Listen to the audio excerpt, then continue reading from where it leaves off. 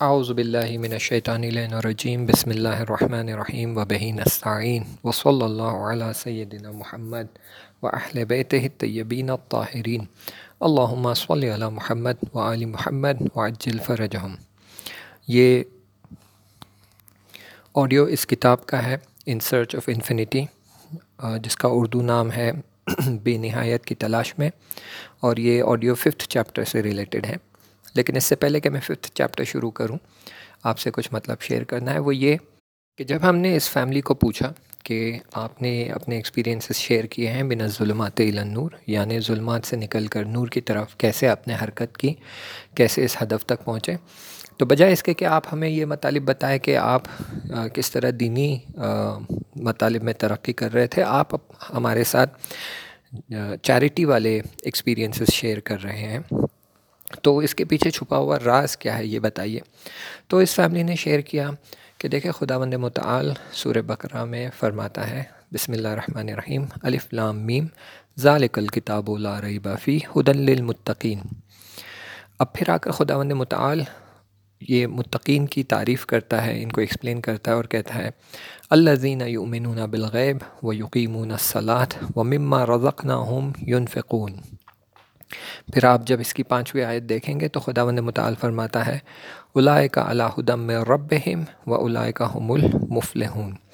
تو خداوند متعال فرما رہا ہے کہ انفاق کرو، اور ابھی تک ہم نے جو باتیں شیئر کی ہے وہ اسی بارے میں تھی کہ ہم نے انفاق کیا ہے، کبھی پیسوں کا انفاق کیا ہے، کبھی وقت کا انفاق کیا ہے، کبھی خود کا انفاق کیا ہے، اور خداوند متعال کہہ رہا ہے کہ جو انفاق کرتے ہیں وہی خدا کی طرف سے ہدایت پہ ہیں اور وہی کامیاب لوگ ہیں۔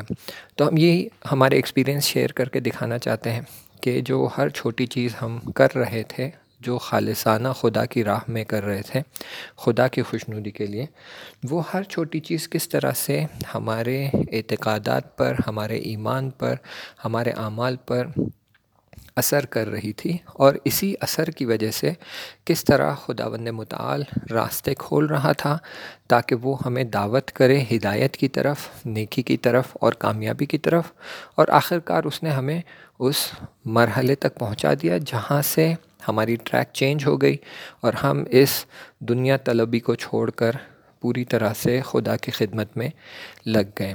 تو یہ مطلب انہوں نے شیئر کیا ہے۔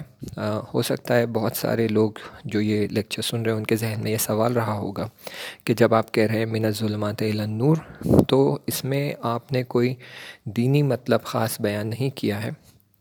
تو یہ ساری چیزیں جو بیان کی گئی ہے اس میں بہت سارا مطلب آلریڈی چھپا ہوا ہے، نہ اس لحاظ سے کہ ہم نہ پہچان پائیں، بلکہ اخلاقی لحاظ سے اگر آپ دیکھیں گے تو اس میں بہت سارا مطلب ہے کہ خداوند متعال بھی کہہ رہا تھا کہ یتیموں کا خیال کرو، ان کی دیکھ بھال کرو، انہیں انفاق کرو، ان کے ضرورتوں کا خیال رکھو، اور خداوند متعال یہ بھی کہتا ہے کہ اپنے والدین کی عزت کرو اور ان کے دکھ درد بانٹو اور ان کی خدمت کرو، اور اس طرح کی کئی ایسے چیزیں جو یہ فیملی جو ہے انجام دے رہی تھی، جس کی وجہ سے یہ دھیرے دھیرے اس راستے پر آگے بڑھ رہی تھی۔ آئیے اب 5th چیپٹر شروع کرتے ہیں۔ اس چیپٹر کا نام ہے ہیونلی کک، یا بہشتی خانسامہ، یا کہ سادی زبان میں کہہ سکتے ہیں جنت کا باورچی۔ اب یہ تو کوئی راز کی بات نہیں ہے، ہم سب جانتے ہیں کہ کالج کا کھانا کیسا ہوتا ہے، اور ہمارا کالج بھی کوئی استثناء یا ہٹ کر نہیں تھا۔ ہر روز ہمارے لیے بھوکے پیٹ اور ذائقے کے بیچ میں جنگ ہوتی تھی، یا ذائقے کو سیکریفائس کرے اور بھوکے پیٹ کو بھرے، یا پھر ذائقے کو برقرار رکھیں اور بھوکے پیٹ سے دن چلائیں۔ اور اوپر سے ہاسٹل میں یہ ریسٹرکشن بھی تھا کہ آپ ہاسٹل میں پکوان نہیں کر سکتے، اور اگر وارڈن کو پتہ چل جائے تو وہ آپ کو سیدھے سیدھے ہاسٹل سے نکال دے گی۔ اور سب سے بڑی مشکل یہ تھی کہ ڈنر جس ٹائم پر سرو کیا جاتا تھا، خاص کر کے ماہ رمضان میں افطار کے 2 گھنٹے بعد ڈنر کا وقت ہوتا تھا، اور وہ بالکل ایسا وقت تھا کہ کینٹینز وغیرہ سب بند ہو جاتی تھی، تو افطار کے وقت کوئی چیز مہیا اور موجود نہیں ہوتی تھی، تو ہمارا بیک اپ صرف بسکٹ ہوتی تھی اور بس کچھ تھوڑا بہت سنیک۔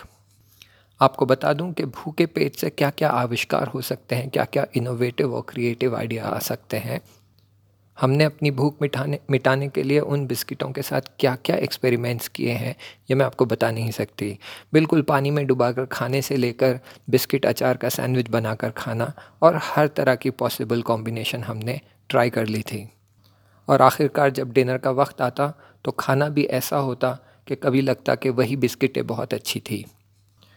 اور اس سے بڑی مشکل یہ تھی کہ سحری کے وقت کوئی کھانا موجود نہیں ہوتا تھا، کیونکہ نہ آپ ہاسٹل میں کوک کر سکتے تھے، نہ ہی صبح کے 4 بجے کوئی کینٹین میں کھانا ہوتا تھا۔ تو بڑی مشکل یہ تھی کہ نہ میری سحری ہو پاتی تھی اور نہ ہی میری افطار۔ اگر کچھ کھانے کا مل جاتا تو وہ بس وہی بسکٹ اچار والی سینڈوچ۔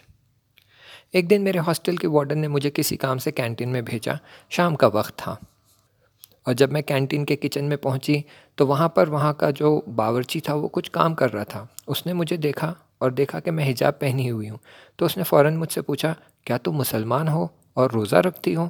میں نے کہا ہاں میں روزہ رکھتی ہوں۔ تو اس نے پوچھا پھر تم سحری کے لیے کیا کرتی ہو؟ میں نے کہا کچھ نہیں، کبھی کوئی بسکٹ ہو تو وہ کھا لیتی ہوں، یا زیادہ سے زیادہ چھپا کر کبھی میگی نوڈلز کھا لیتی ہوں۔ اس نے میری طرف دیکھا اور کہا، آج سے میں تمہارے لیے سحری بناؤں گا۔ میں یہاں کا کام کاج ختم کر کے جانے سے پہلے تمہارے لیے سحری کا کھانا بنا کر اسی ٹیبل پر رکھ کر جاؤں گا، اور تم روز آ کر سحری کے وقت کھانا لے جانا۔ پھر اس نے مجھے بتایا کہ میں کچھ وقت پہلے تک ایک نان مسلم تھا، پھر میں نے ایک مسلم لڑکی سے شادی کی، اور پھر میں نے اسلام قبول کر لیا۔ اگر میری زوجہ کو پتہ چل جائے کہ ہاسٹل میں ایک مسلمان لڑکی ہے جو بنا سحری کے روزہ رکھتی ہے تو اسے بہت برا لگے گا۔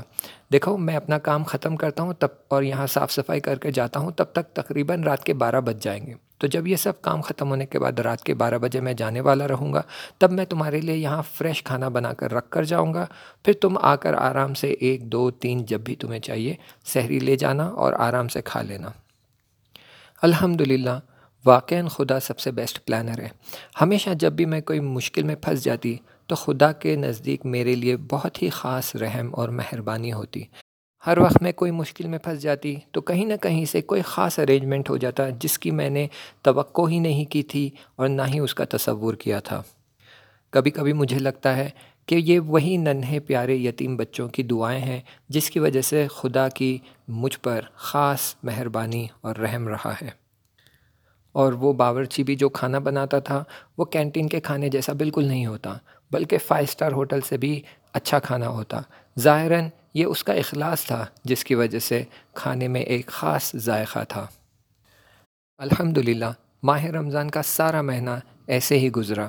وہ ہر روز میرے لیے سحری رکھ جاتا اور میرے لیے روزہ رکھنا آسان ہو جاتا۔ دعا کرتی ہوں اور خدا سے التجا کرتی ہوں کہ ہر غریب، فقیر اور مسکین شخص کو خداوند متعال رزق عطا کرے، مخصوصاً وہ بچے جو عراق، یمن، فلسطین اور کشمیر جیسی جگہوں پر بڑی مشکلات میں پھنسے ہوئے ہیں اور بھوکے پیٹ اپنا گزارا کرتے ہیں۔ خدایا پروردگارا ہر مومن، ہر مومنات، تمام مسلمین و مسلمات کو اپنی بارگاہ سے رزق عطا کر۔ انشاءاللہ آگے کا مطلب اگلے لیکچر میں، تب تک کے لیے التماس دعا، خدا حافظ۔